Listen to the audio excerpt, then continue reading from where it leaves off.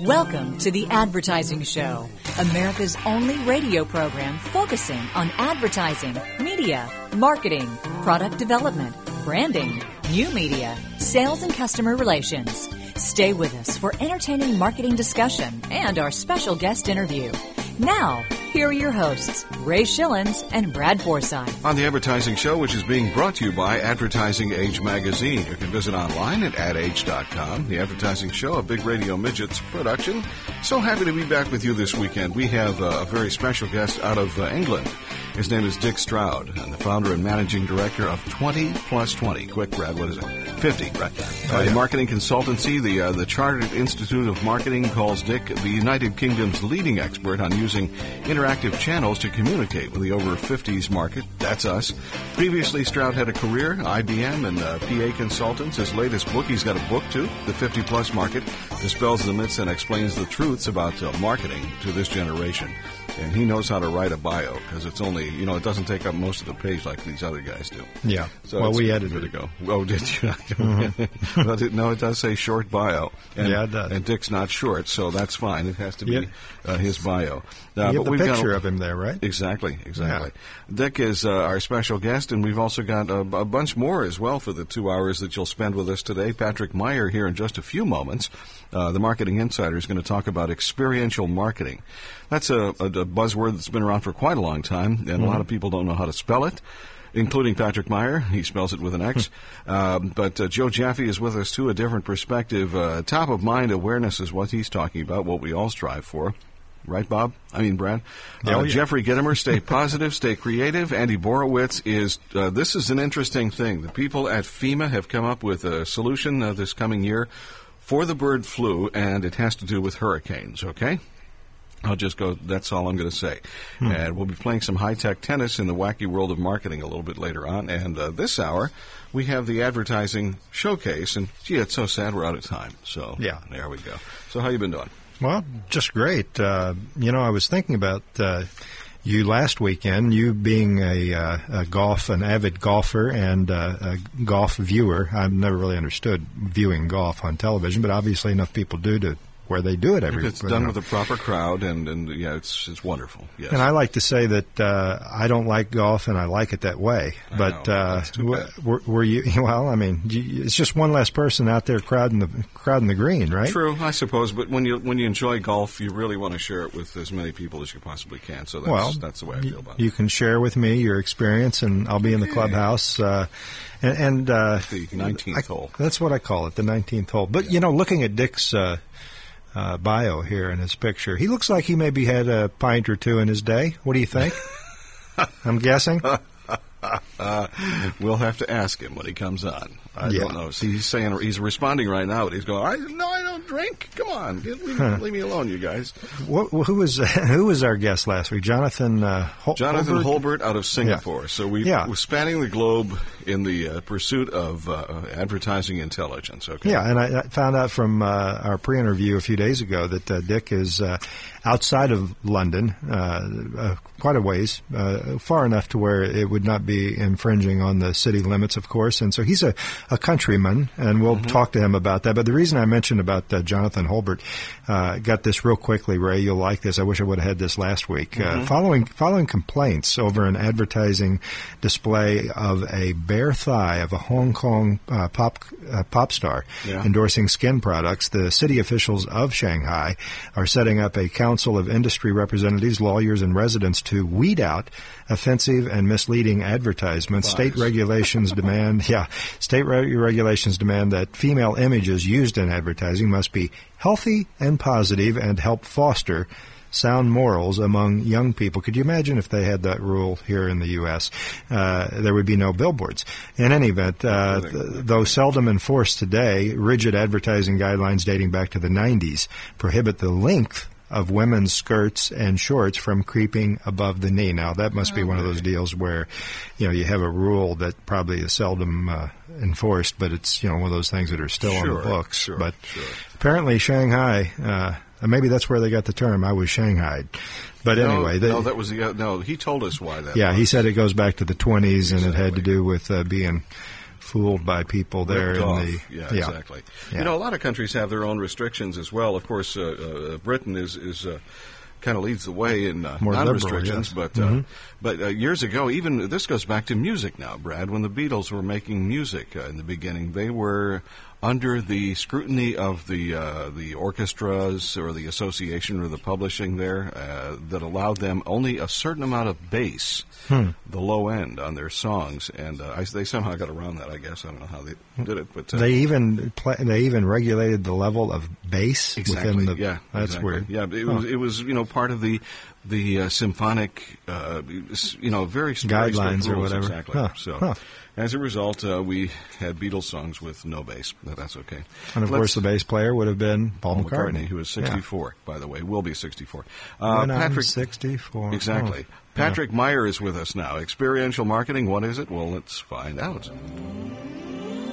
Welcome to Understanding the Future Now. It's the Marketing Insider featuring Patrick Meyer. Today I'm going to talk to you about experiential marketing. I'm going to talk about taking something that we'll call X and pump it into your marketing plan to turbocharge everything you do. The goal is to get the consumer involved in your brand in an experiential way that intrigues them, surprises them, delights them, makes them talk about you. Let's take each of the marketing components and I'll show you how to add an experiential edge. Traditional network TV should never ever be about a one-way dialogue. Need to build in things like video on demand, SMS, brand involvement, getting information back. How do you get the consumer watching a Super Bowl TV spot to come into the brand at a deeper level? In this age where you can customize and create limited editions and surprise and delight and have different shapes and forms, the consumer should constantly have waves of news value coming their way. Online, the consumer doesn't want a web brochure for your brand. They're looking for great things that touch them and involve them and let them be themselves. So you need to create an experiential website and other digital components that they can get involved in. The consumer will buy. So touch them and intrigue them. Passion points, sports, entertainment, fashion, but do it in an experiential way. Let me see what's going on inside a NASCAR race and watch my favorite driver from the inside of his car on my laptop or my cell phone. That's experiential. So my message is totally rethink your marketing plan. Bring experiential components in. Do less better, but do it in a way that touches them and involves them. You've been listening to The Marketing Insider, heard every week here on The Advertising Show. Join us next week for more insight into the future of marketing. I'm Patrick Meyer, and remember, the marketing revolution is now. That's good stuff from Patrick Meyer, as it is every week here on The Advertising Show with Ray Schillens and Brad Forsythe. We're just moments away from hooking up with Dick Stroud, who is author of The 50-Plus Market. It's the 50plusmarket.com. And he is founder and managing director of 20plus30 Consulting. You can find that website, guess where, Brad? 20plus30.com. Yeah, I'll check that out. Okay, but wait, because we'd like you to stay with us right here at theadvertisingshow.com. It's a great vantage point to find out what's going on in terms of advertising and marketing and to get a little bit smarter about how you may be potentially attracting or throwing away new business. We hope you do the other. But anyway, it's Dick Stroud here in just a moment with Ray Schillens and Brad Forsythe on The Advertising Show.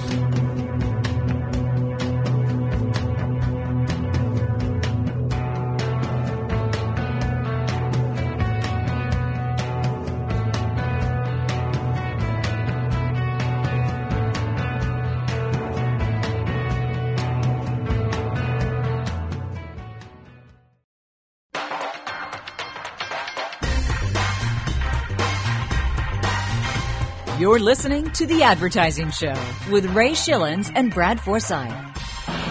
Going to the beach, huh? Right. Got Aztec suntan lotion? No, I've got this stuff. Oh, not that. Aztec suntan lotion is especially formulated to let you get the tan you want with the protection you need. Uh-huh. Want to know how I know about Aztec Classic suntan Dick Orkin lotion? spot on The Advertising Show. Ray Schillens, Brad Forsythe, and our special guest, Dick Stroud, out of England, author of The 50-Plus Market. In preparation for today's interview last evening, I watched Mary Poppins, okay? I want you to know that, Dick, and a spoonful of sugar. You know what I mean? I'm so pleased. Put the umbrella down, Ray. There you go. Put the umbrella down. Welcome to The Advertising Show. Thanks for having me on. Yeah, I guess we should call it bumper shoot instead of umbrella, just out of respect for Dick. Now, what the heck, we'll stay with umbrella. I like that one. And I've got to go to the loo, if you know what I mean.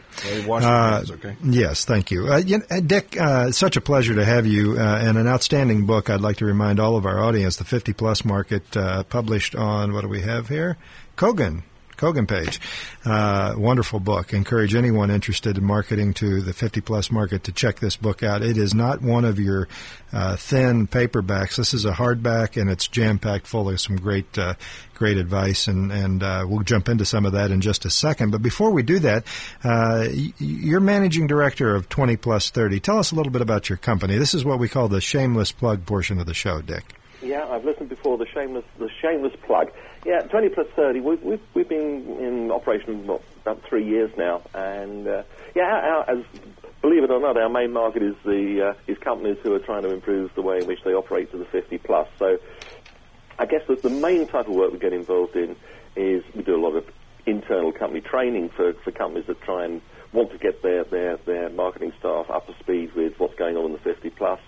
We do quite a lot of work where companies are trying to take a view of how the 50-plus market is going to develop over the next 5 to 10 years.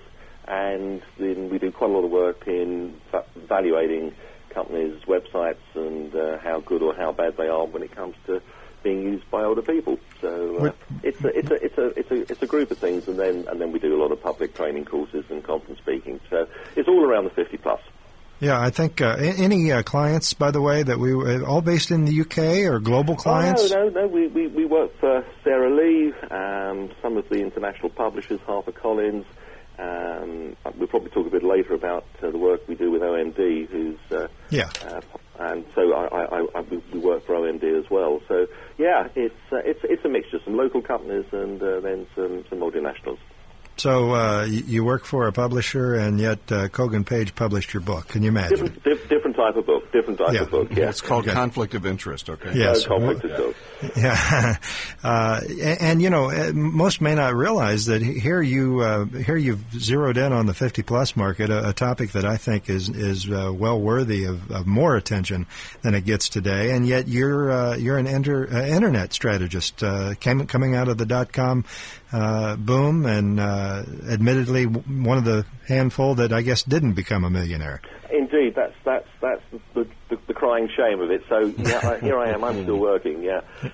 No, in fact the linkage between the two is that I was doing some work for a client, and we were looking at their overall use of the internet, and the guy asked me the question, well, what do we do about older people? And I had to my shame, say I'd never ever thought of it. So that sort of started me down the track of asking some questions about what differences does aging mean when it comes to using the web, and you suddenly find that there is actually a lot of research. There's a lot of differences, and you can improve the effectiveness of your websites a great deal, and that started me down that track, and that's how I went. That's the jump between the internet and the 50-plus. Good place to go.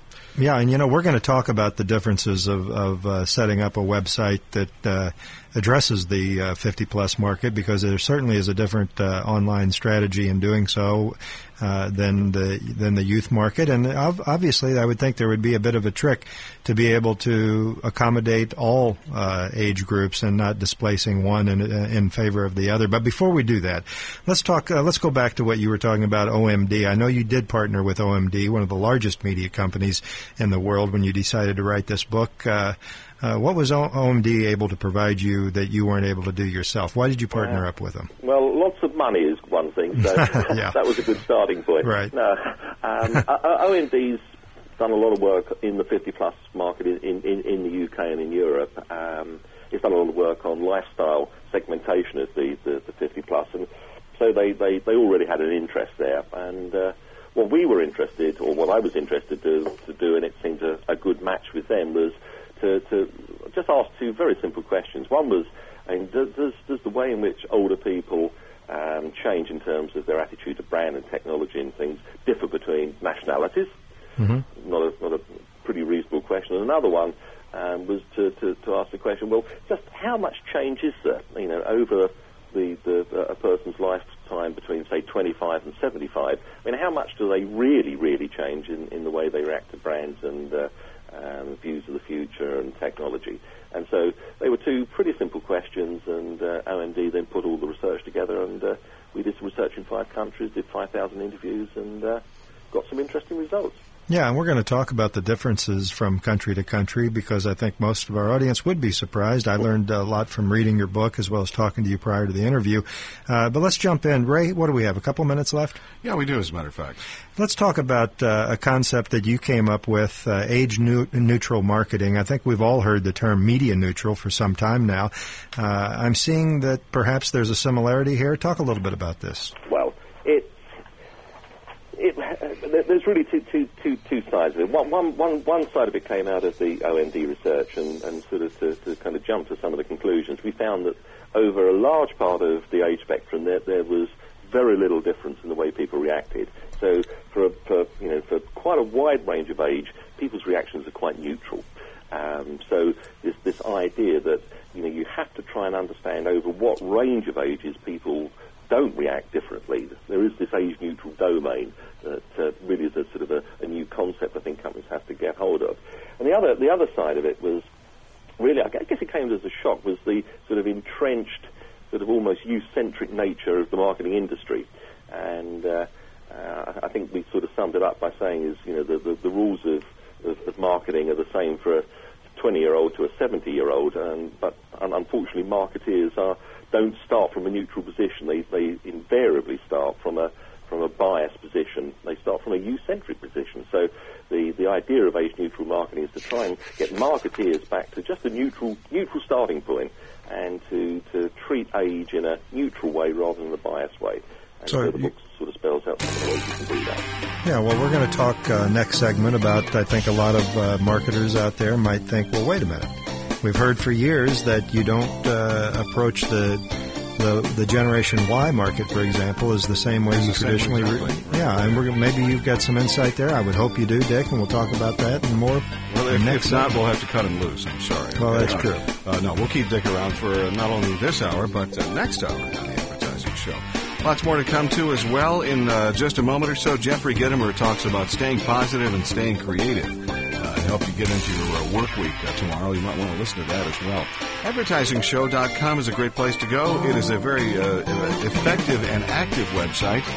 A lot of things, RSS and the podcast, made possible by Schipul.com. That's SCHIPUL.com. Ed Schipul does a great job. It's a web marketing company. So we'll be back with more on the Advertising Show in just a moment. Quick takes on sales and customer relations with Jeffrey Gitomer, nationally syndicated columnist in the network of city business journals and other great publications worldwide. If you're offended by common sense commentary, don't you dare listen.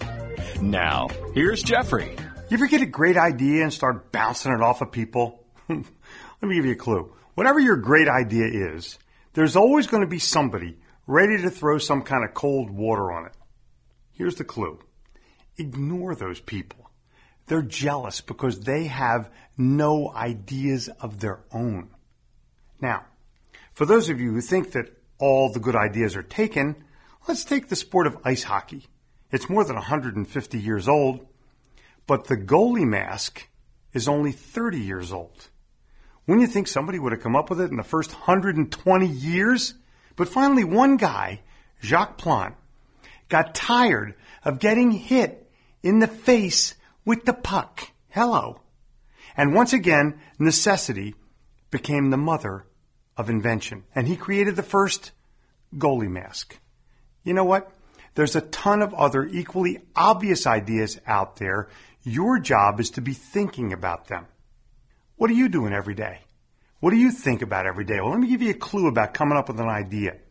It can only begin if your thought process is in the positive zone. Negative thought blocks creative thought. And your job is to stay positive so you can stay creative. Quick takes on sales and customer relations from The Advertising Show, the only radio show in America featuring Jeffrey Gitomer as a regular weekly guest. To learn more about his books, tapes, CDs, and speaking engagements, log on to Gitomer.com, Gitomer.com.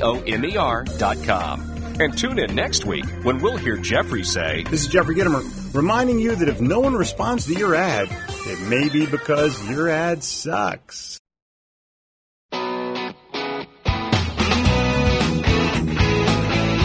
Make informed decisions about your company's advertising strategy.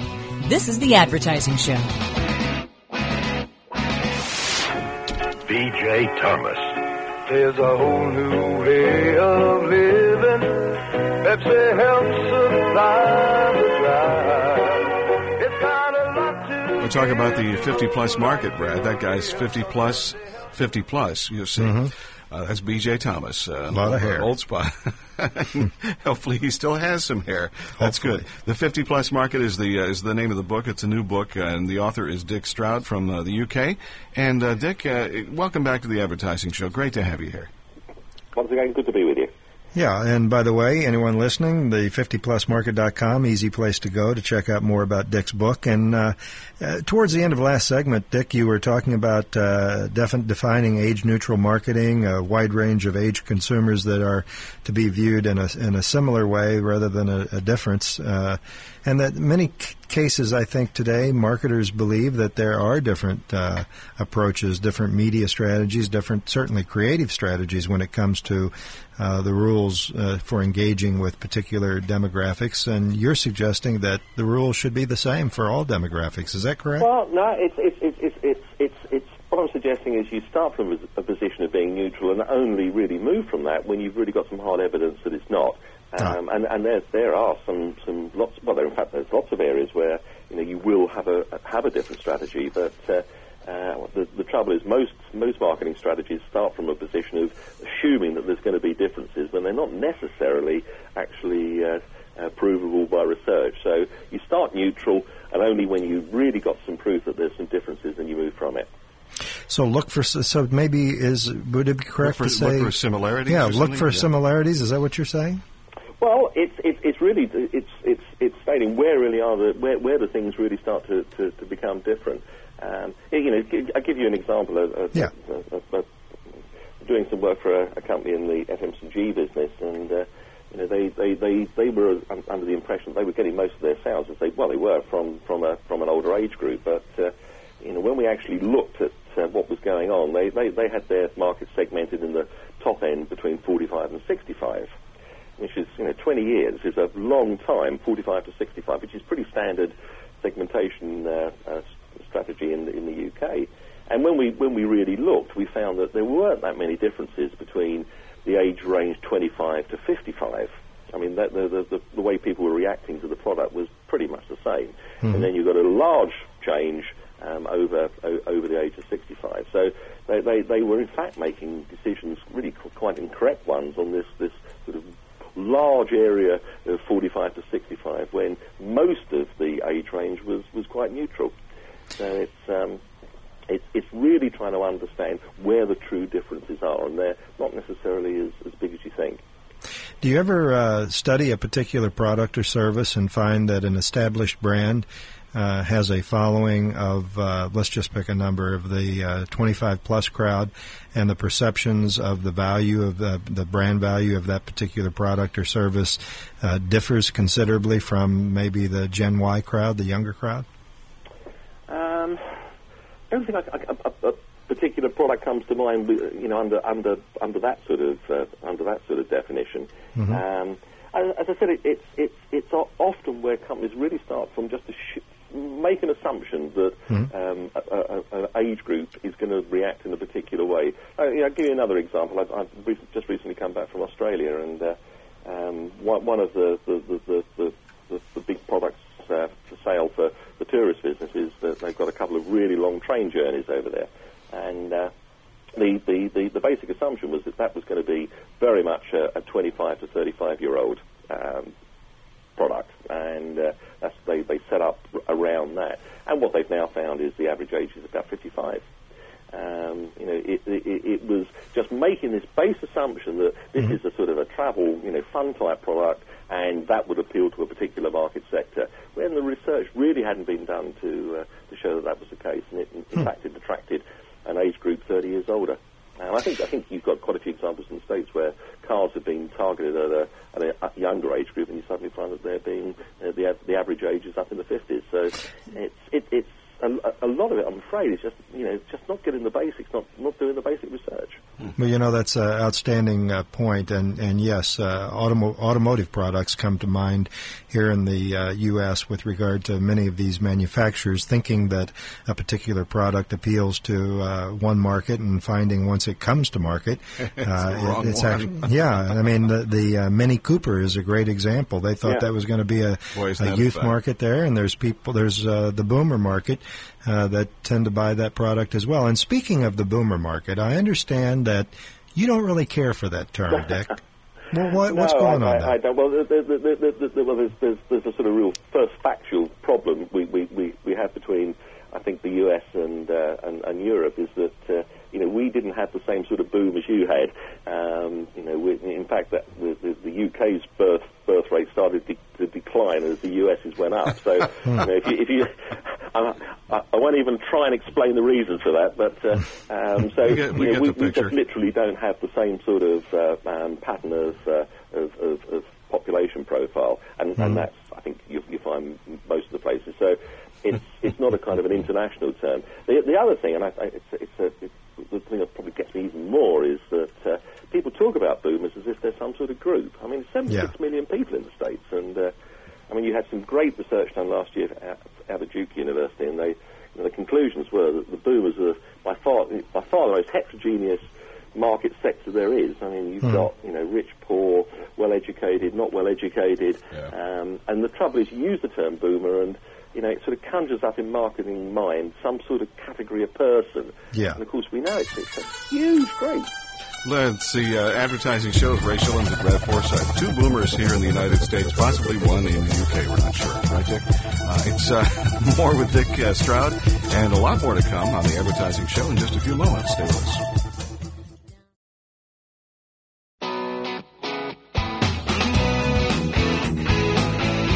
Make informed decisions about your company's advertising strategy. This is the Advertising Show. Sometimes you feel like a nut, sometimes you don't. Almond Joy's got nuts, Mounds don't. Almond Joy's got real. We're on the Advertising Show with Ray Shillings and Brad Forsythe, and we've got Dick back with us next hour for a couple of segments. Dick Stroud, author of the 50-plus Markets. Okay. Wonder if he has Viagra in there, too. Who knows? Let me see. Dick, there's actually a tablet here. It comes with a free Viagra? That's wonderful. That's hitting the male demographic. No, I wouldn't take that now. No, I'm sorry. Okay. Let's see. We just played a junk food commercial. Go ahead. Yeah, I was just going to mention, because we talked off the air there before Dick left, 20 plus 30, that's the number 20, and then the word plus and then the number 30.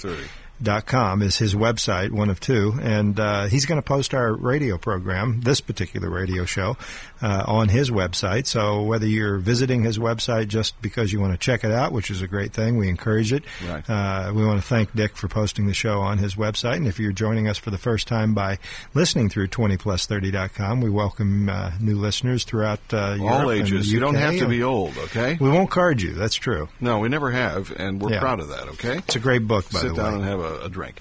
Yeah. McDonald's. We just played a garbage food. I want to say garbage. Junk food is a better way to put it. Yeah. The Peter Paul Mounds. Oh, it's a good thing. But you eat too many, you get fat. True. McDonald's is apparently bracing for an assault on their image, as if they haven't had any, or too few, or too many. Mm-hmm. The marketing executives have basically kind of put together a war council. There's a new book out called Chew on This. The adversary is Eric Schlosser, the author of the 2001 bestseller Fast Food Nation, which blew the lid off many of the practices used by McDonald's and its cohorts, they say it. Is that sad when they say McDonald's and its cohorts, exposing them in an unsavory light. His new attack is the world's fast feeders, a Fast Food Nation movie to be released later on this year, and a book, Chew on This, Everything You Don't Want to Know about fast food aimed at kids and full of gag-inducing information on the fare sold by the Golden Arches and its brethren. This thing sounds almost biblical.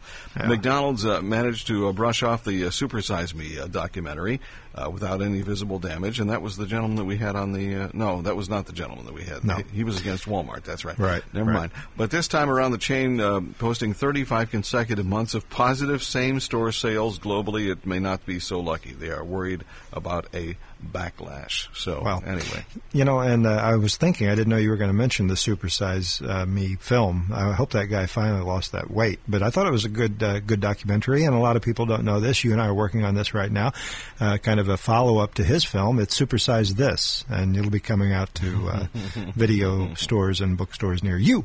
Well, doesn't that kind of tantalize you as far as what's in this book? Well, yeah. My goodness. Well, no, you don't want to know if you eat at McDonald's. You don't want to know, then maybe do you? Won't eat there anymore. I mean, I don't eat there, and I can imagine. I mean, you know, we used to talk about this, right? Hot dogs during our 4th of July celebration here in the U.S., and we try to put out of our mind what's in a hot dog while we eat them because they're so good. Yes. Well, it's the same thing. You don't want to know. I understand what you're saying. If they put a little an attachment on a package of hot dogs, here, would you like to know what's in it? People would rip that off and throw it away as soon as they got it home. You know, Fast Food Nation, what an interesting book, and I'm sure a lot of people will pick it up, and I'm sure McDonald's would prefer not to do any promotions with these people, right? It's something like that. Speaking of fast food, Arthur Treacher was on. As I was, and I'm serious about watching Fish and Chips. Yeah, Arthur Treacher's Fish and Chips. He was also in the movie Mary Poppins. He was also Merv Griffin's co-host, if you recall, back in the 60s. Are they still around, Arthur Treacher's Fish and Chips? I don't know. The only place that I ever saw them was in the Ohio area, and I don't know whether they still exist up there or not. It's interesting because I remember as a youngster going to that was back when fast food's strategy was to park a competitor right next door, so you had BK next to McDonald's. Sure. And then here comes Wendy's around the corner. But with Arthur Treacher's, there would always be another competitor, which was H. Salt Fish and Chips. That, H. Salt. And I used to like both of those, looking back on it, however old I was, 10, 12, 14. Can you imagine the level of grease? You got the fries, you got the fried cod, I suppose it was. Hopefully. And then, of course, they salted the hell out of that, and then malt vinegar. I don't mind having fish and chips, but I'd rather be with Dick in the UK having fish and chips wrapped in a newspaper with a pint. Have it for real. Don't have it over here in the U.S. when they don't know what they're doing. Nobody's been able to copy chips. that well over here either. No, and I don't see Arthur Treacher's or H. Salt around anymore. I guess they still have what's that other fast food? Wendy's? Fish. The fish place. Captain D's or whatever it's called, or there's another one I can't remember. They say the mind's the second thing to go. Absolutely, which is why you got that little blue pill in the book. That's fine. There you go. We got advertising showcase on the way here in just a moment, and more with Dick Stroud on the advertising show next hour. A whole bunch more to come too, so there's plenty to listen for. We hope you stay with us. Simplifying the complex world of advertising. To reach Ray and Brad with your questions, log on to theadvertisingshow.com. This is The Advertising Show. No one's gonna call you a Hollywood queen. They won't think you're a model in a magazine. But show them, baby, you're really in shape. You're with the Advertising Show. Ray Shillings, Brad Forsythe, and Dick Stroud back with us next hour, author of the 50-plus market. There are a few 50-plus people out there, and it's a good market to know, especially if you've got a product that appeals to them. And an interesting perspective, too, on some of the things that he had to say, Brad. About that. And we'll have him, back for more as well. So continues to be. Yeah. And, before I forget, Ray, Long John Silver's. That's who I was trying to think of. Long John Silver's, yes. And by the way, next week... No. Well, you can if you want. The next week's guest, make sure and get your credit cards out, Ray, and all your statements. Mm-hmm. Sure. Susan Lyons, Suzanne. CMO of Suzanne. Oh, excuse me. Yeah. I guess the eyes are the second thing to go as you get older. Suzanne Lyons, CMO of Visa USA. Very good. So we'll have her on as our guest next week. Yeah, watch. It'll be to speak to Suzanne in English, press 1. Yeah. To speak to Suzanne in Spanish, press 2. Yeah, and, hopefully, not next week, but the following week, we can check our Visa account online and there might be a credit or two. Yeah, right. Don't think that's going to happen. Every week we look at the upside and the downside of advertising, and we're going 2 weeks for 2 as far as the good stuff here. Let's listen. And now it's time for the Advertising Show's Advertising Showcase, an outstanding example of on-target advertising for the good stuff. Here's Ray and Brad. What is that you have there? What is that? I got to tell you, you're right. It's 2 weeks in a row for the Advertiser Showcase. The spot that we're going to be talking about today is from Sears, and that's about all I want to tell you other than the fact that it's a 60-second spot, which you don't see TV spots running 60s that often anymore. Not many.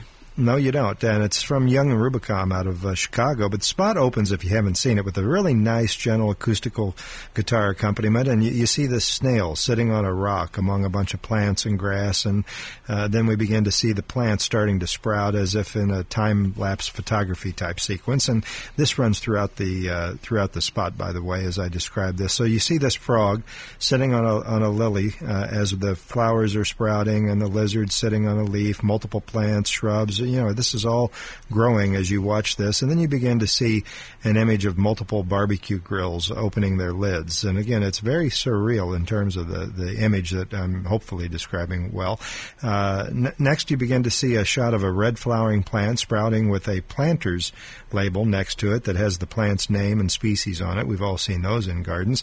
And then we see the same sprouting red flower, but this time with red riding lawnmowers inside the center. And next we see an image of shovels and lawnmowers sprouting from a flower along with shovels from the petal. And then the flowers opening, and finally we see a red blooming flower where we see petals looking like red umbrellas, the kind you would have out of doors on a patio kind of situation. And the spot in its ending sequence, Ray, is more from a ground level perspective, and it's a front yard of a beautifully landscaped home in the background, and the copy dissolves onto the screen, "Bring your yard to life," followed by the Sears logo. Did you notice how there was no voiceover during that description? Well, the beautiful descriptions of the pictures that you would that I hopefully tried my best to describe it. I got to tell you, words just really don't do this spot justice. As I said, Sears, with the help of their agency Y&R Chicago, have really figured out, Ray, how to take one component of the giant Sears retailer and showcase it in an entertaining and, more importantly, timely way that really makes sense and makes sense to the viewer. This spot, as you could probably tell, gardening and outdoor activities like grilling and so on and so forth are featured. And think about it. While most of the country has been socked in this winter, and as spring is just now beginning to change people's lifestyle and thinking more of outdoor activities, Sears has nailed it with this simple yet very imaginative execution that's all wrapped up in an entertaining package that I think every homeowner can relate to. And what's the message here? It's simple.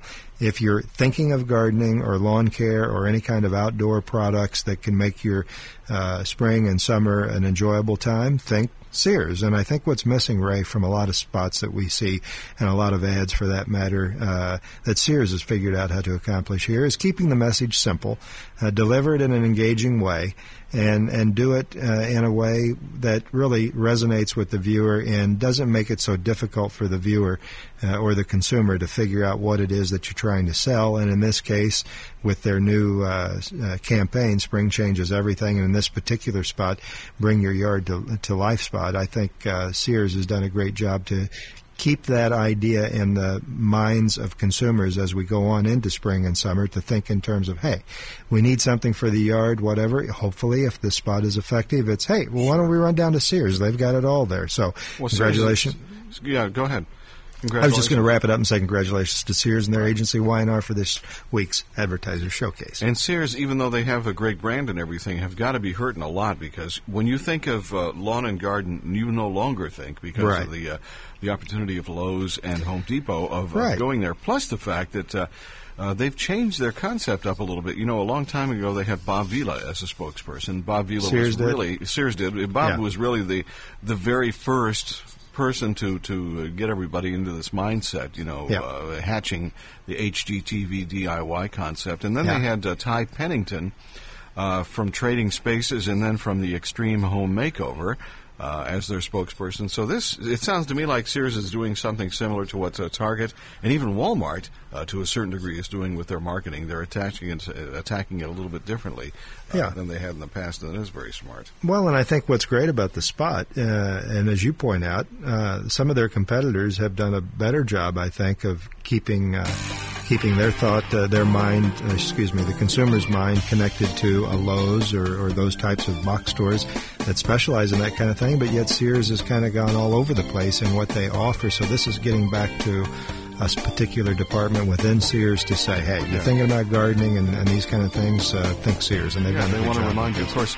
Now, even most of the Sears stores, from a gardening standpoint, they're going to have a tough time competing against the big box stores as well, because the selection isn't there. The quality is there, no doubt about that, though.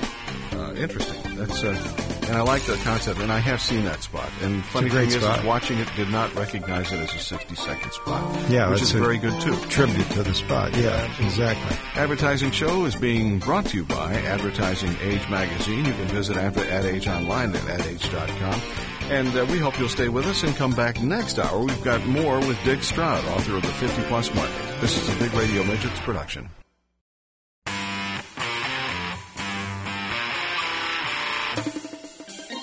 Welcome to the Advertising Show, America's only radio program focusing on advertising, media, marketing, product development, branding, new media, sales, and customer relations. Stay with us for entertaining marketing discussion and our special guest interview. Now, here are your hosts, Ray Schillens and Brad Forsythe. And we are so happy to be back for hour number 2 of the Advertising Show, being brought to you by Advertising Age Magazine. You can visit online at adage.com. Advertising Show is a Big Radio Midgets production. We're happy to be back here, and we're more happy to have you stay with us for the second hour of our interview with Dick Stroud out of the UK this weekend. Dick is the founder and the managing director of 20 Plus 30. It's a marketing consultancy. If you add 20 plus 30, you get 50. That's where the focus is.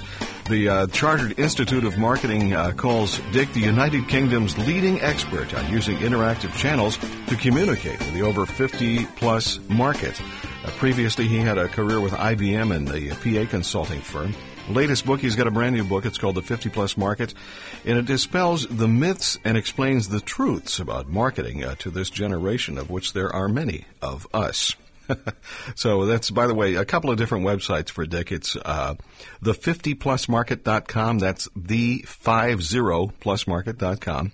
And also you can find out about 20 Plus 30 consulting by going to 20plus30.com. That's the number 20 plus, P-L-U-S, the number 30.com.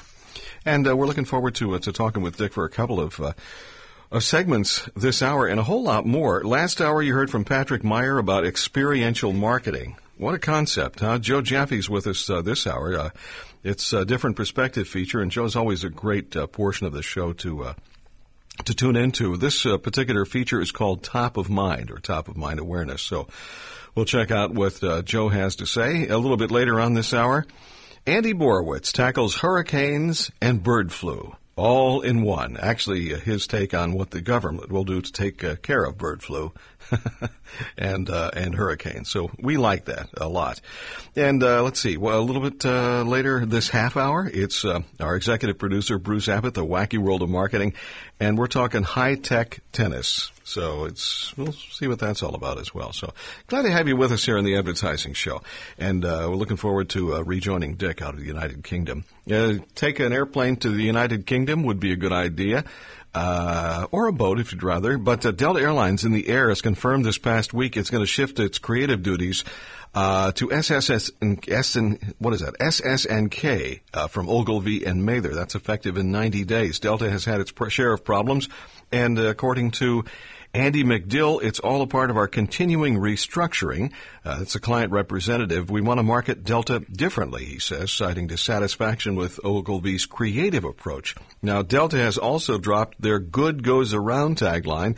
The New York-based WPP Group shop unveiled early in 2005. An Ogilvy representative described the split as a mutual decision. Well, I bet that was, but did not elaborate.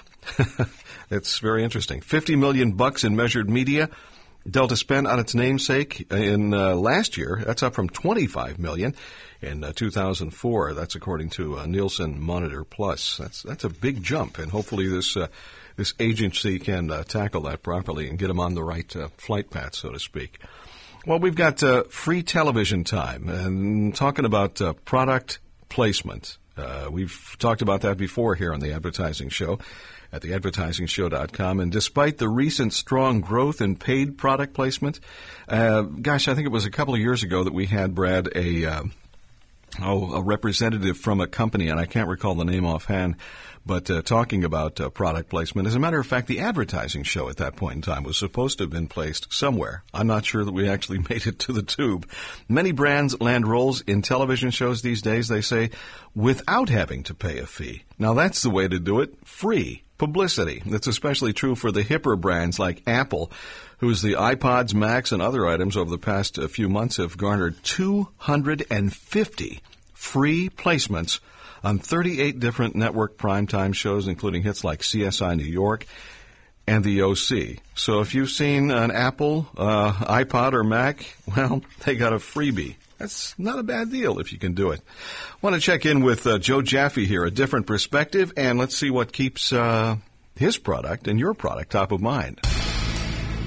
If you dare to risk seeing the world from a new point of view, join us now for A Different Perspective, featuring author and new marketing consultant Joseph Jaffe. We've all been taught about the importance of top-of-mind consideration. This goes back to the practices and the preachings and the teachings of Jack Trout and Al Reese. Ultimately, when we are positioning for top-of-mind consideration, we recognize that we only have a very small window of opportunity to occupy the first, second, or even third position in any particular category in the hearts and minds of our consumer base. But I would contend that today we've shifted from top-of-mind consideration to top-of-page consideration.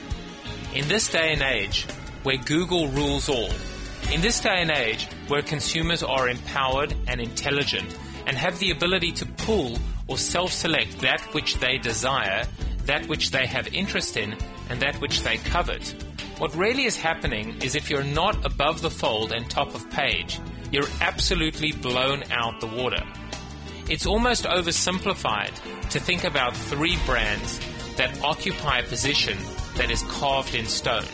There is so much fluidity, so much flux, so much volatility, and so much non-linear movement and impulse movement that takes place, especially with all the clutter and fragmentation and proliferation around us, that I would argue now it has become imperative to occupy that top-of-page consideration, or else. This has been A Different Perspective, featuring Joseph Jaffe, president of new marketing consulting practice Jaffe LLC, and author of Life After the 30-Second Spot.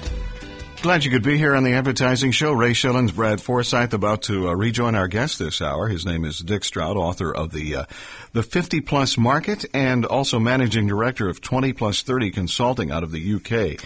Yeah, we've got a long-distance connection this weekend on the Advertising Show.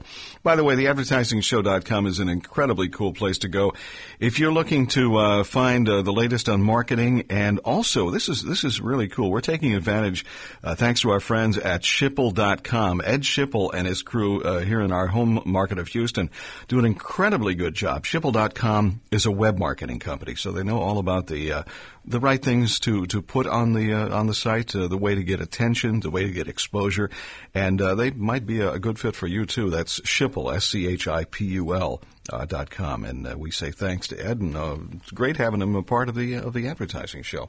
We have, like I said, Dick Stroud on the way. Real quickly here, Brad.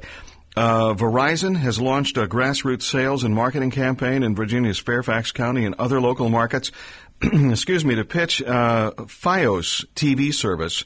Fios, I guess it's pronounced, is broadband television delivered via fiber optic cables.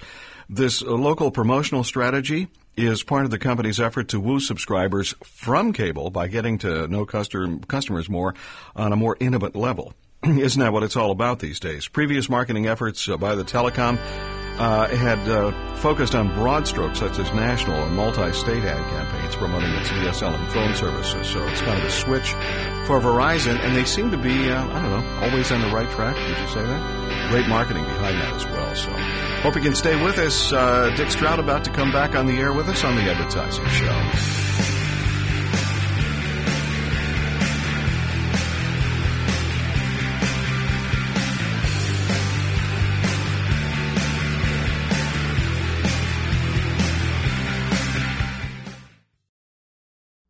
Make your advertising dollars work smarter. You're listening to The Advertising Show with Ray Schillens and Brad Forsythe.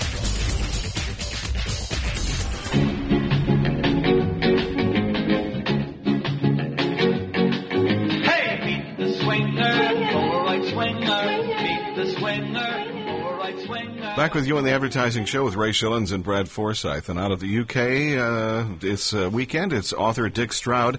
The book is called The 50-Plus Market. That's 50-50-plus Market. Dick has a website as well, the50plusmarket.com. And he's also founder and managing director of 20+30 Consulting, henceforth the 50-plus market, right? Exactly. Yeah. So welcome back to the show, Dick, and thanks for taking time out of your day. It's late in the evening as we are conducting this interview. Are you into your third or fourth glass of Brokers? No, it's a pint. It's a pint. It's a pint? Okay. No, I was talking gin. It's a glass. No, it's well into a third, but they're quite large glasses. Okay, very good. Well, just get one for us. We'll be right over. Yeah. Anyway, welcome back to the show. Yeah, and by the way, a lot of people, thank you, Dick, and a lot of people may not realize this. Dick is also a visiting lecturer, Ray, at the London Business School, also taught at the American University in London and Southampton Business School. I understand we're both getting 3 college credits towards our PhDs for today's interview. Very good. He has his own parking spot there, too. That's great. Yes, he does. And but let's, we ended the interview last segment, and you mentioned a return trip from Australia. I understand that Australia has a very progressive and much greater grasp of the 50-plus market when compared to the UK or the US, for that matter. Talk a little bit about this, Dick. Yeah. Okay. Well, the research OMD myself did. Australia was one of the countries. The others were the UK, the US, France, and we also researched in the Czech Republic. Because of the importance of the new European countries. There's 80 million new Europeans coming out of the old Eastern European countries, so we wanted to get a feel of what their reactions were when it came to the aging side. And we ended up with some astonishing results. We found that Australians seem to be sort of they go quite in a completely different direction to the other countries. As Australians get older, they tend to become more brand aware, they tend to become more interested in technology, they're more willing to try new things. They go quite the opposite to, the usual old rules of marketing that we've had, that, you get older, you're not so, you're not willing to try new brands, you're not interested in technology, and the Australians just go in a completely different direction. To such an extent that we ran the research, and we got the same results. And conversely, I understand the French, maybe for some cultural reasons, are not so such a quick study when it comes to the 50-plus market. Yeah. Yeah, the French went in quite the opposite direction. So if you look over the ages, say 16 to 65, the Australians were actually showing if you're looking at the reaction to new brands, you were looking at about a 20% increase in their willingness to try brands over that age range, and you were looking at a 40% reduction in the French. And again, we were so surprised. We redid the French research, and in all of the different elements we looked at, the French came out as being really not willing to try technology, apprehensive about the future, not so willing to try new products and brands, and that's certainly been one of the stories that's been picked up in the UK press because of the issues that have been going on in France at the moment. But I mean, it's borne out by the research we did.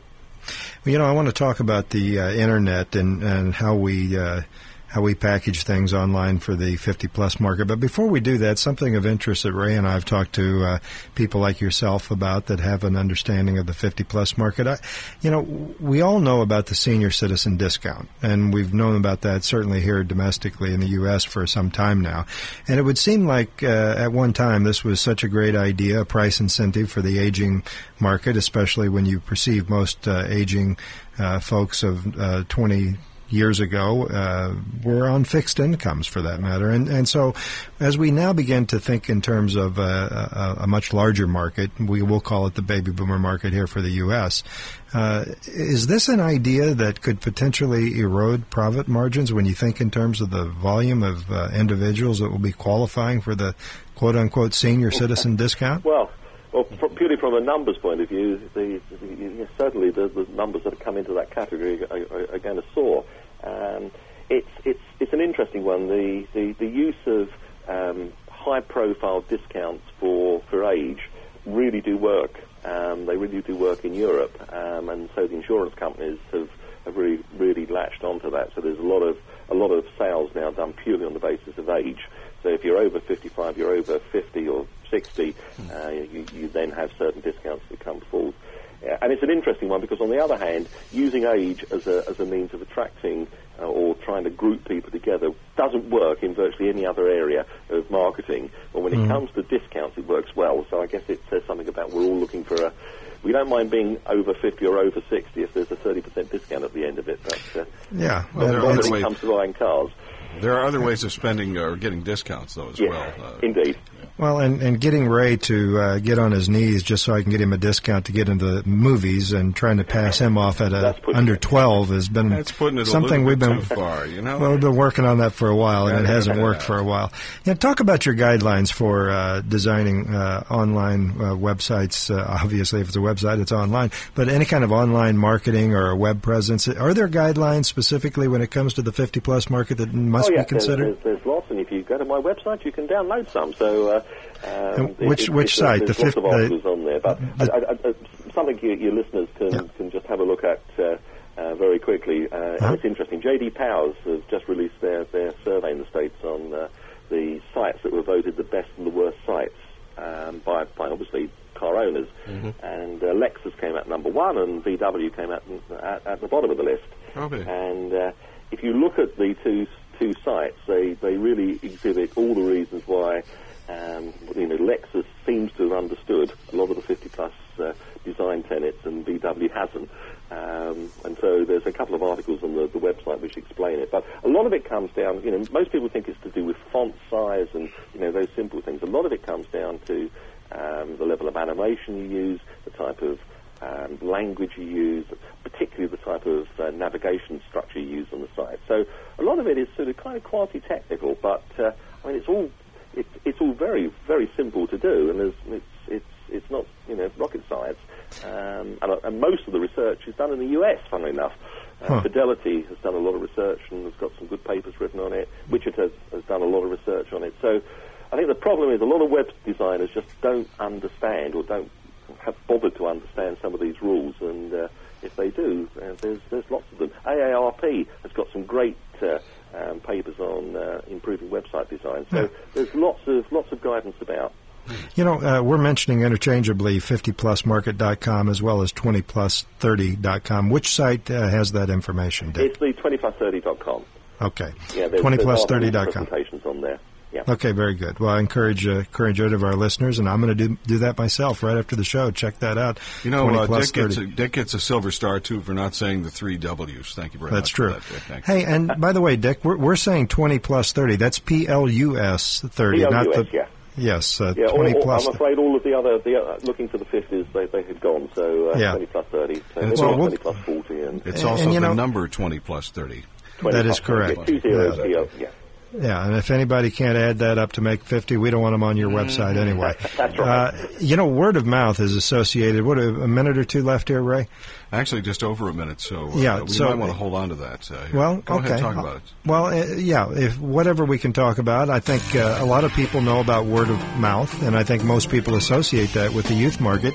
But I know you have some thoughts on how to successfully incorporate a word of mouth strategy with the 50-plus market. And Ray, you don't have to worry about having your hearing aid turned up. It still works with the 50-plus market. Thank you. What'd you say? The word of plus. Word of market. Word of house. Mouth, yes. That's very good. Get those dentures fixed, okay? Yeah. We have more with Dick Stroud, author of the 50-plus market and founder and managing director of 20 plus 30 consulting out of the UK. And one more segment. That sounds like a winner for me. We'll do it, too. Stay with us. We've got, let's see, who do we have coming up here? The wacky world of marketing. And there's something about high-tech tennis, which, tennis is pretty cool, and now it's high-tech as well. So we'll hope you stay with us for that. And when we come back, we'll have more with Dick Stroud on the Advertising Show. And now, it's time for the wacky world of marketing. Wacky world of marketing. Here's your host, Bruce Abbott. Tennis, anyone? Our wacky update heads to White Plains, New York, where AP reports finding a tennis partner is going high-tech. The United States Tennis Association is trying to get more people into the game with a computer database. Enter your zip code, your ability level, and the times you like to play, and the computer will help locate a partner. USTA officials say they want to bring lapsed players back and get new people on the courts. The Tennis Association's Kathy Francis says at least 6,500 courts across the country are listed. She says more and more players are signing up for the volunteer database. And that, my friends, is the wacky world of marketing. This program was written and produced by Bruce Abbott, executive producer of The Advertising Show. Join us next time when we uncover the strange, the bizarre, and, unfortunately, the true wacky world of marketing.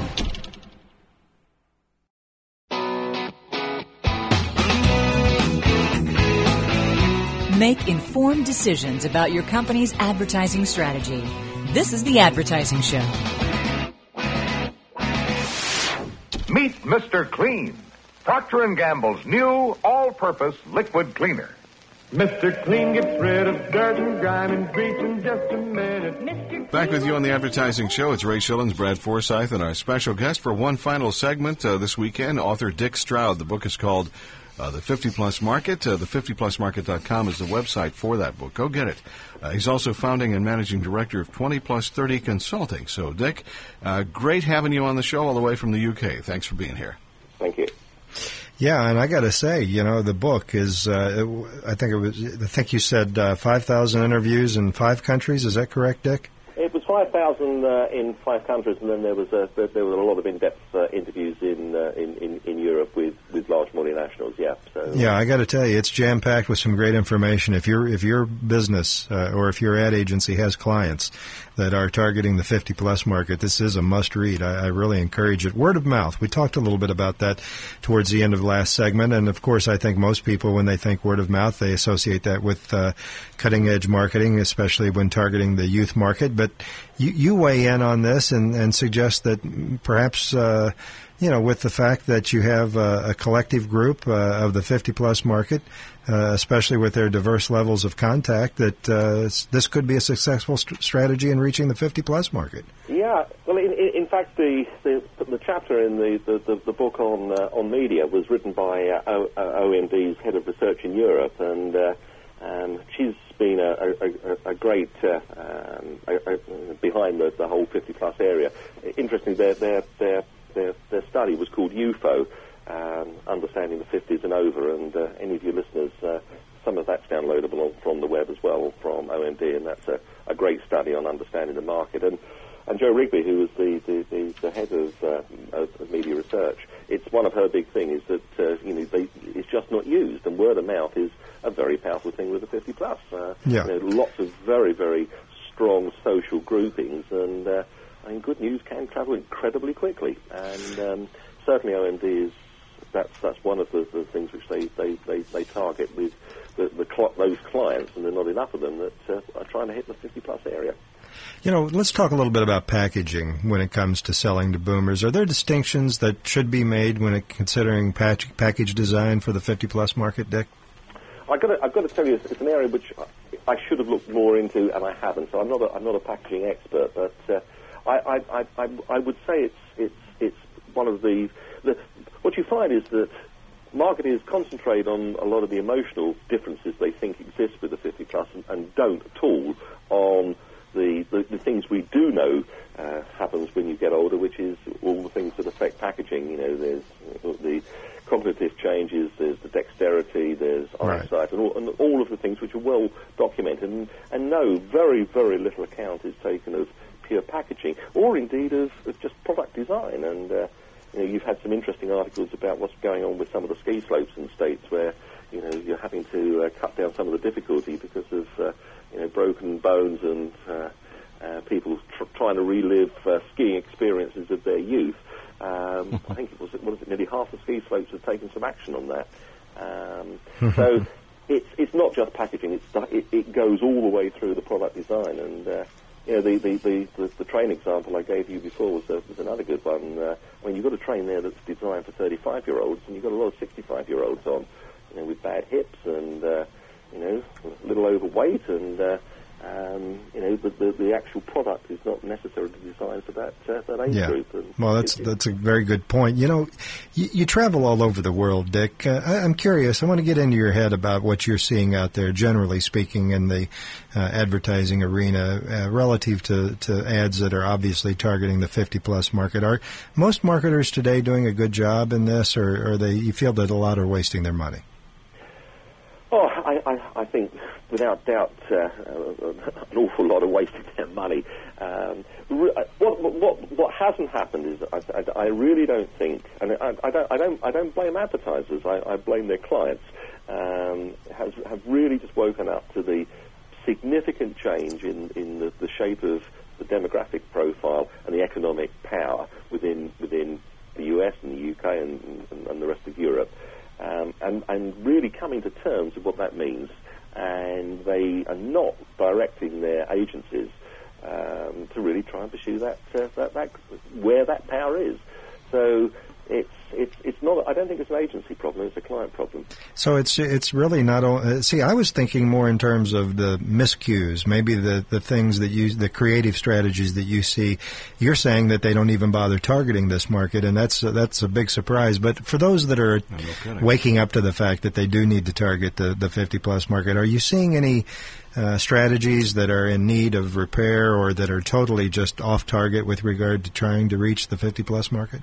Well, well, let me give you an example of one strategy that was very much off of line and has been brought really back onto line with great success, and that's Marks and Spencer's, which you may know is has been one of the sort of icon retail chains in the UK, and it just lost its focus on who its market was, and a lot of its market has just got older and it's over 50, and it's had some spectacularly successful advertising using Twiggy, who was a well-known model in the 60s.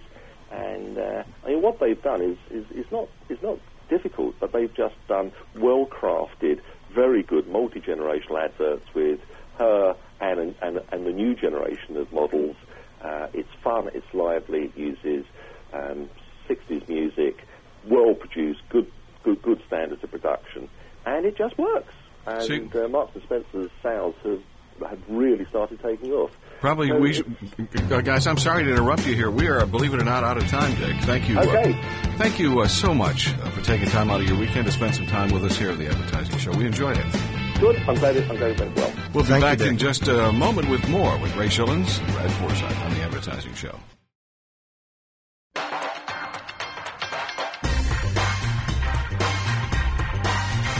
You're listening to The Advertising Show with Ray Schillens and Brad Forsythe. When we decided to get a testimonial for Scotty's, we went right to the top.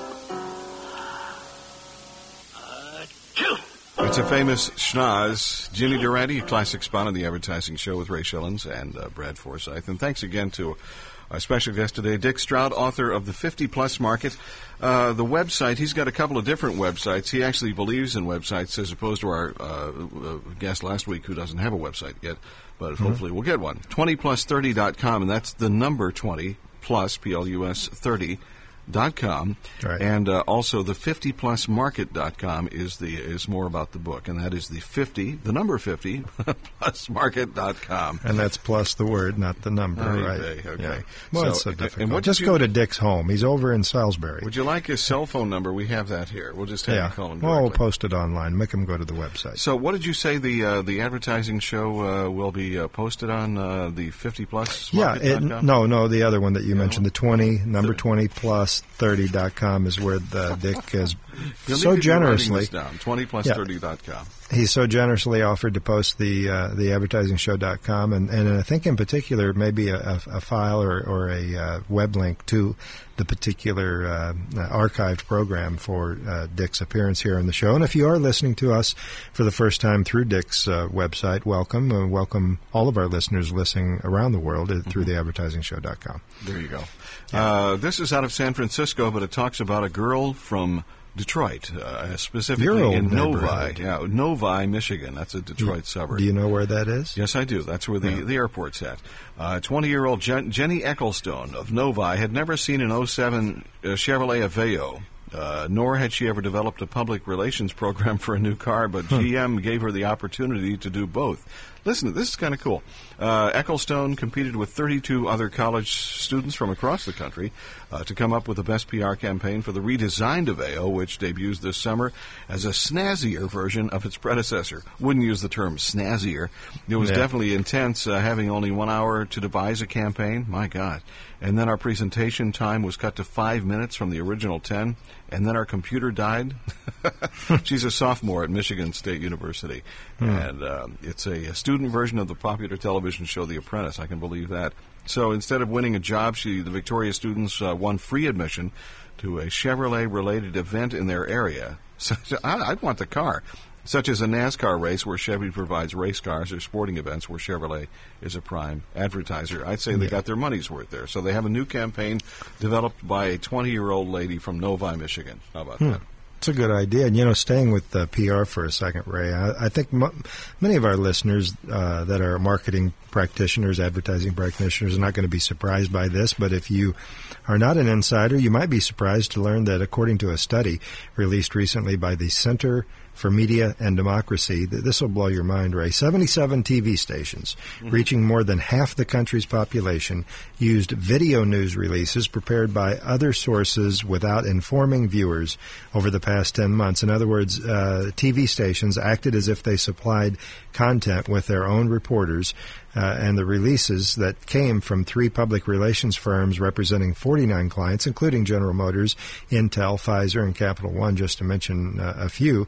In more than 1/3 of the instances, the stations showed the complete releases. And, of course, for those in the know, you realize that the FCC has stipulated that video news releases, release sources, I should say, must be disclosed. And they threaten, and when they air these things, they must be disclosed as the source of where that video comes from. And they've threatened to fine those who don't comply. So even more troubling is the fact that I think that over 1/3 of these instances, the TV stations were not mentioning the fact that the file footage was coming from Pfizer, GM, or GE, I should say, or whoever it happens to be. But that's pretty bad. That's pretty bad. Yeah, and these local TV news organizations need video to accompany their stories, and if they can create a story with video, and of course the video being supplied by the PR firms, if they can do it still with a message that seems fair, then that's one thing. But when you're using the entire video news release that's prepared from outside sources with audio, then there's a bit of a concern, I think, of who's really generating the news there. Well, you've crossed the line and you've lost their confidence. And you'll never but the problem is that most people don't know that that's happening as many times as it is. Except for now that everybody knows. Well, that's I'm true. glad we told them. Yeah. Let's take a billboard out and tell them that. Well, we can do that. Outdoor is a pretty good, effective use for that. It sure is. We have Andy Borowitz on the way. Andy is, the bird flu is a thing, and of course, here in the Gulf Coast, obviously hurricane season is right around the corner. And so basically what the FEMA people are doing right now is they basically come up with a new plan to take care of hurricanes and bird flu at the same time. It's pretty cool. Avian flu. Something like that, yes, yeah. Exactly. So that'll be next here. Happy to know, Brad, that the erectile dysfunction ads are back on the air. That's ED for those people. Yeah, that's true. Back in just a moment with more with Ray Schillens and Brad Forsythe.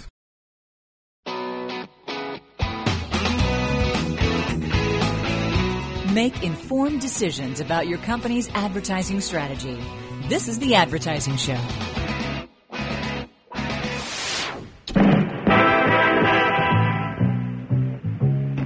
Schaefer is the one beer to have when you're having more than one.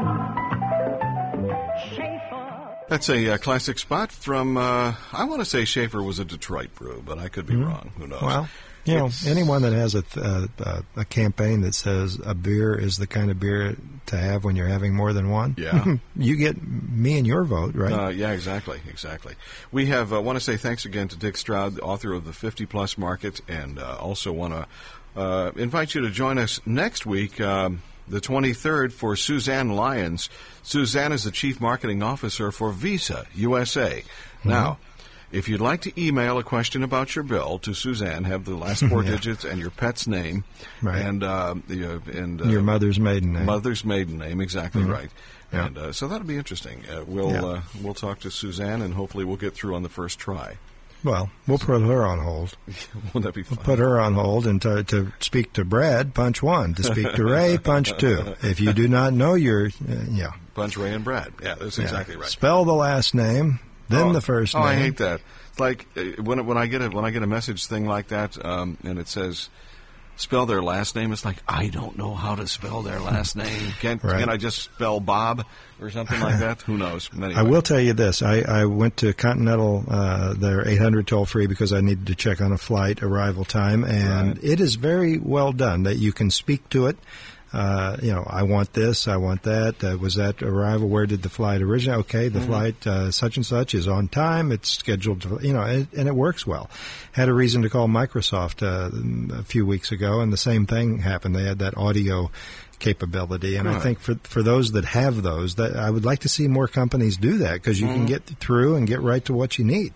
Oh, absolutely. So these pushing buttons and waiting for the whole thing and all that. I tried to get a hold of one of the Visa, and it will remain nameless, and I could not do it. Really? I actually, in frustration, checked my credit. It's like, got to give me something here. Didn't work, and it's like, okay, I'll try 3. I'll try 4. It's like, you got to be kidding me. So I wrote them a letter. And they returned to sender. They wouldn't take it. Send this to another address. Hey, let's check in now. The solutions of the world are here, and they're in under 2 minutes here. So listen to this. Hi, this is Andy Borowitz for The Advertising Show. And now here's this week's feature from The Borowitz Report. In testimony before Congress, the acting head of the Federal Emergency Management Agency said that the United States could handle both an outbreak of bird flu and a major hurricane, as long as the hurricane successfully eradicated the bird population. Acting FEMA Director R. David Paulison said the agency was putting a series of plans in place to deal with a possible bird flu pandemic, but added, "We're really counting on a major hurricane to do the heavy lifting for us, bird-killing-wise." Mr. Paulison outlined a series of scenarios his agency has been developing in which birds are wiped out by other natural disasters, such as tornadoes, earthquakes, and volcanic eruptions. These birds think they're pretty tough, but just you wait, he said. They're no match for molten lava. While some in Congress question the wisdom of relying on natural disasters of an almost biblical nature to destroy the nation's birds and thus stave off a possible bird flu pandemic, Mr. Paulison called such skepticism narrow-minded. Disasters are our friend, he said. Look how good Iraq has been for Halliburton. Failing a major disaster to wipe out the bird population, Mr. Paulison said that every man, woman, and child in America could do his or her share by killing one bird a day. Everyone in this country is capable of killing a bird, except Dick Cheney. This is Andy Borowitz, and this has been a special edition of the Borowitz Report from the Advertising Show. To read more reports or to receive daily email alerts, log on to BorowitzReport.com. This is Andy Borowitz saying, keep it fake, baby. Scary part about that is I can see them actually discussing that, okay? That was a good one this week. Yeah, it was. Just like the good advertising stuff. What did I just do? Thought I hit the stop key, but I didn't. Well, you don't want to do that. No, because then we'd have to start over, and that wouldn't work. Anyway, that's Andy Borowitz's take on the world, and like I said before, it's scary because it could be. You never know. Suzanne Lyons with us next week as CMO of Visa USA, so we look forward to that as well. We'll be charging her for next week's appearance. I think it's a good idea. There's an article out of, where is it out of the... who knows? Detroit Free Press. I guess we're staying in Detroit this week. Now, everyday Joe Schmoes can and Josette Schmoes can make national television commercials like ad pros companies like GM, Sony Electronics, MasterCard, allowing consumers to choose which commercials will air on television, and in some cases letting ordinary people create the ads themselves. Home Depot is encouraging consumers. They did this last month to go to their website and vote for one of 3 30-second TV spots. Home improvement store chain said almost 450,000 votes were cast. Why do 450,000 people have nothing better to do than go to the Home Depot site and help it choose the commercials that they want? Or it could be 45,000 people doing it 10 times. You never know. But, it's interesting. You talk about the opportunity to allow consumers to create the ads. GM had a problem, and I don't have the story handy, but GM had a problem recently where they were offering consumers the opportunity to create an ad for one of their SUVs. Mm-hmm. Well, guess what got posted and got they give you video and they give you other access to things to create the spot so you can really get involved with Marketing gone bad. Well, yeah. I mean, it was gas guzzlers and all kinds of negative stuff that got created in a fun and humorous way. Yeah. And kids had fun with it, and it backfired on GM. So it's one thing to get the consumer involved in creating ads for you, but you got to be careful because if it's a product that's highly volatile, highly political, as with the SUV and gas and all that stuff, conservation of energy, that it can work against you. Exactly. Sony's doing it. Toyota, L'Oreal, Paris, a whole bunch of different advertisers are doing that as well. So it's quite interesting. And who knows? As you said in the General Motors vein, it wasn't a good thing, but maybe, who knows, maybe this stuff is good. I mean, it might not, with, I can't imagine it'd be a problem with, a perfume or a makeup. Hey, by the way, go to theadvertisingshow.com. You're going to find a whole bunch of stuff there. It's podcasts, RSS feeds, and an opportunity to catch up on what's happening in the world of advertising and marketing. It's theadvertisingshow.com. It's a global experience, and we touch a lot of great subjects, and we feel you'd be real interested in that, including our guest next week is Suzanne Lyons, CMO, Visa USA. The Advertising Show brought to you by Advertising Age Magazine. Visit them online at adage.com. The Advertising Show is a Big Radio Midgets production.